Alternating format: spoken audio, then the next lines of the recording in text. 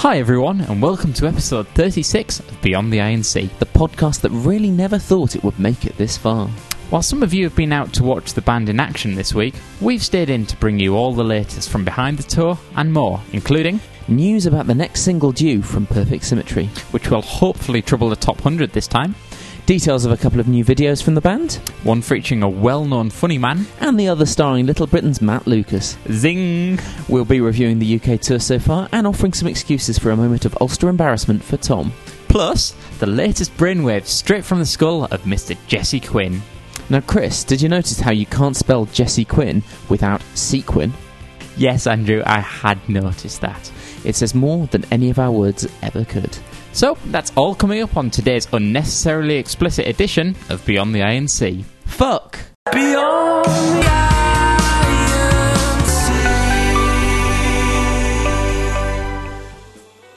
I&C. Beyond the I&C understands that the next single from Perfect Symmetry will be released on March the 16th. It'll be out on download, CD single, and 7-inch, and it will be, drumroll, better than this. After Perfect Symmetry missed the top 100, they'll be hoping that this single is a hit. Now, ideally, they need it to have this sort of ubiquity that all of their older singles used to have. I mean, the fans seem to love better than this, but it needs the rest of the public to go absolutely mental for the pseudo Ashes to Ashes stylings that it's serving up. Yeah, and I think it's really important as well that they get these songs out there on the radio in time for the summer festival shows when there's going to be lots more people listening. Yeah, and I'd probably expect the next and the final single from the album to follow in the middle of August, roughly when I would expect them to be playing at a festival in the middle of August. Anyway, that of course is pure speculation, and we don't know which of the unreleased songs it would be in any case. Or, possibly, a reissue for Spiralling, of course. Interesting thought there. Anyway, we'll talk more about that in the summer. The date for your diary now is March the 16th, which we believe is the release date for Better Than This. Now moving on, the official site has 2 brand new videos online this week. One's a very sweet miniature documentary filmed by Tom during the band's recent trip to LA, featuring aircraft hijinks, not hijacks, and hotel misery. I thought that as well while I was making the notes. The other is the latest What Do You Think Of video featuring Matt Lucas, who I think we'd prefer to think of as the guy off of Shooting Stars back in the olden days. Yeah, absolutely, definitely his finest moment. Anyway, we won't spoil them for you because they're being streamed now from the official site. Or if you pick up a flyer from one of the venues on the UK tour, you can download them to watch at your leisure. Cool. And finally, Richard's been posting some tour photos to the website and will be doing so throughout the tour. Now, we can remember what the band looked like from one day to another, so we're not interested in most of them. But there are some nice shots of travelling between shows in there as well. There's an excellent photograph of a receipt, actually, that you should check out as well, Andrew. Definitely, as soon as we're done. Anyway, let's round the news off with this. This is a little clip from a video that Richard recommends of New York's PS22 Chorus Children's Choir performing this melancholic version of Everybody's Changing.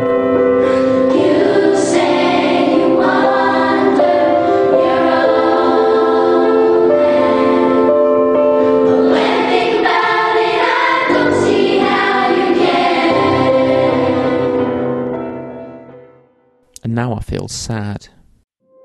From Jesse Quinn's blog. I'd eat my own head for one of these. Leica M8 Safari Edition. Oh, I'm not even going to put a link to it. It's $10,000. Beyond the I&C. Right then, tonight saw the 3rd gig of the UK tour up in Newcastle at the Metro Radio Arena. Now, as you would imagine, it usually takes a little while for a tour, any tour, to really hit top speed.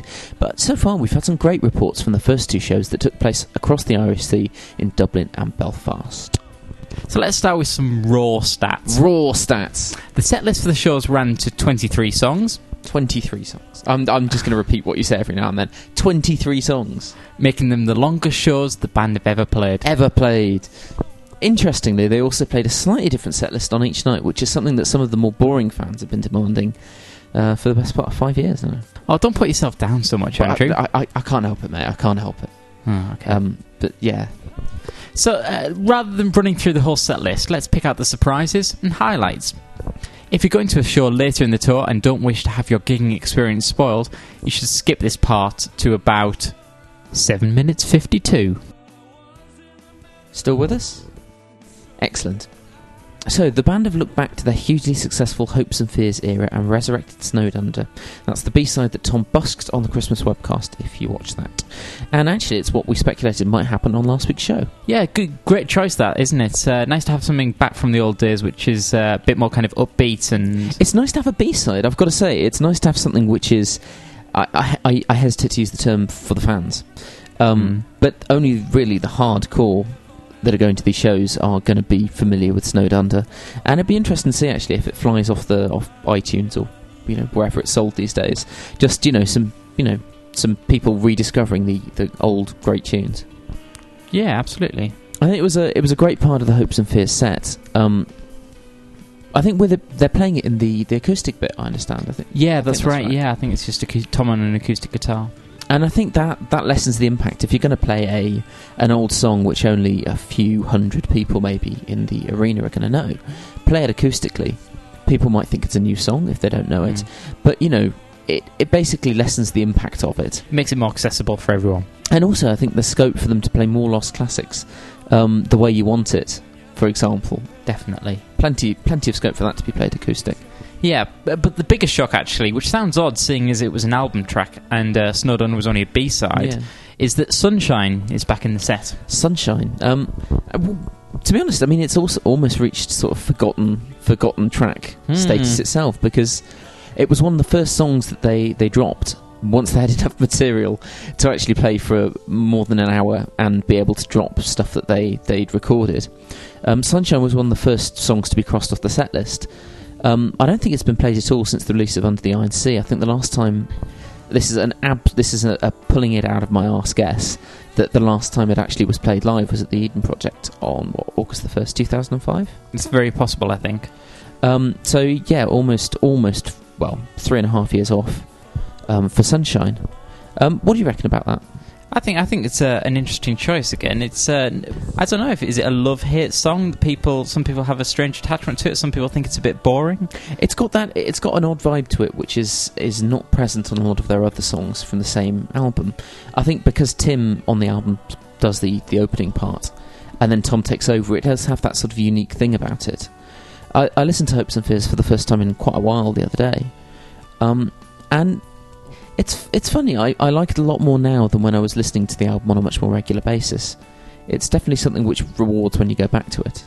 I should point out the vocals aren't split like they are on the record, where Tim starts and Tom takes over for the chorus. It's more like the old live performance with Tom singing Tim's lead parts. Yeah, I should probably make that clear. I think there have been some problems. Again, from what we gathered from people who've been at the shows. Tom had quite a lot of difficulty with his in-ear monitors at the Belfast show. I think we've got a clip here of the problems, or what happened as a result. Take a listen to this.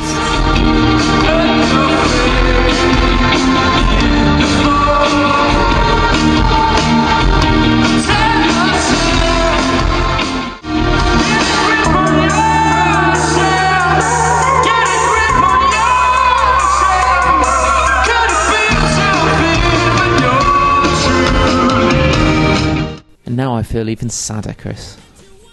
So, just explain for those who don't know, what are in-ear monitors, and why would they cause Tom to start hitting these sorts of bum notes? Well, in-ear monitors are just headphones so that Tom can hear what's happening very clearly, so he doesn't get... If he's standing behind Richard, he doesn't get an ear full of cymbals or anything else. He can hear everything all balanced very nicely. They keep sound out as much as they keep sound in. So he can hear exactly what's going out to the crowd rather than the sound in the spot where he's on stage. Exactly, yeah. And that's important for singing in tune, because unlike a piano where, a key is in a set place and you can just hit it, as you know, you can get into the situation where you can be singing something completely different to what you think you are, which I think is what has happened here.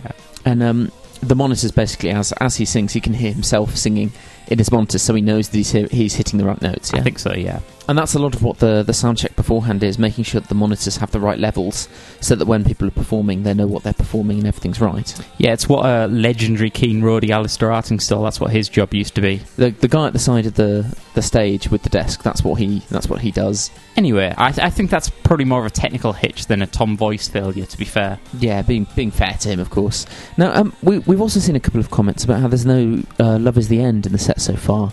There's no extra guests. But I think, to be honest, we'd never expect to see the band taking a huge amount of extra musicians with them on tour.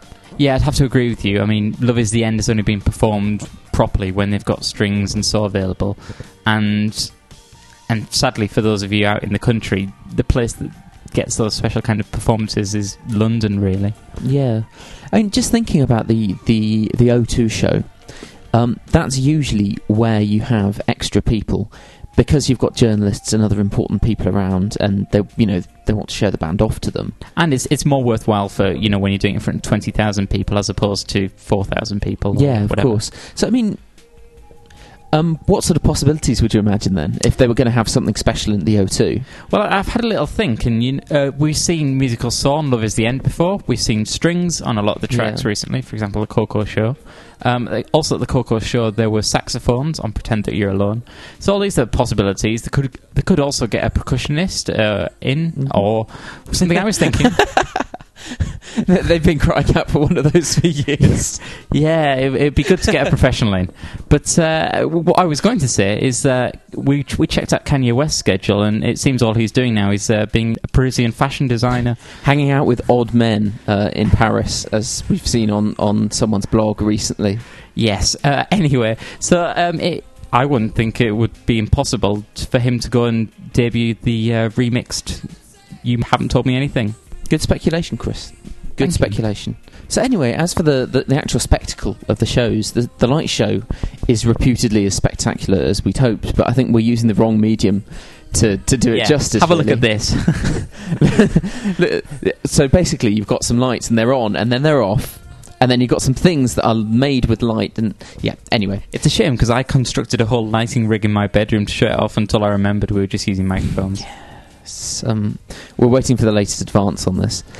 Anyway, have a look at some photos and videos that are on the official forum, because I think they do it much more justice than we ever could with our microphones and our bullshit.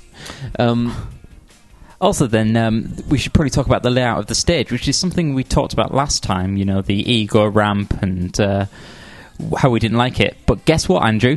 There's a difference. A difference, yes. Rather than being in a straight line, it's slightly curved. What would you say it's curved like? See, I hesitate to say, but I mean, I would probably use the word flaccid. You probably would. Anyway, it does mean that there's a bit more of the centre of the stage available, because it starts off to the right where Tim is. And rather than it being a Tom-only affair, professional shoe fetishist Jesse Quinn has also been galloping down it so that he can show his footwear off to the adoring crowd. Sounds good. I know where I'm going to be standing. Anyway, a quick word about the crowds. They've reportedly been very quiet and slow to get involved in the show, which isn't ideal. I mean, this is down to you guys. Like we said last time about ticket sales, this is down to you.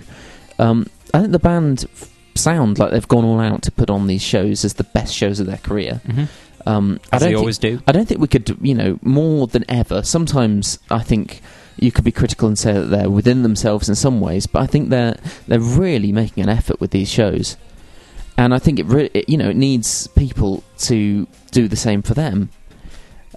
Yeah, I mean, sing, jump, dance, do whatever, but make a hell of a lot of noise.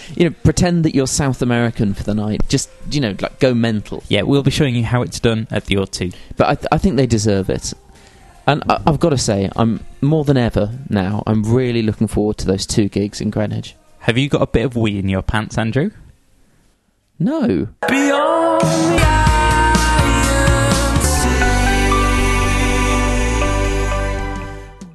Now then, before we go, a couple of little reminders for you. The Beyond the Iron Sea shirts have been made cheaper. They're just £10 now, and they're available from the website. And remember, they'll be even cheaper if you're able to collect them from us at a gig. Yep, see the website for more details. And secondly, please keep your tour stories coming in. We've had lots, but we need more. Tell us all about who you're meeting up with, how you're stalking the band, how many times you plan to flash your tits at them, all that sort of stuff. Emails to tour@beyondtheinc.com as soon as possible, please.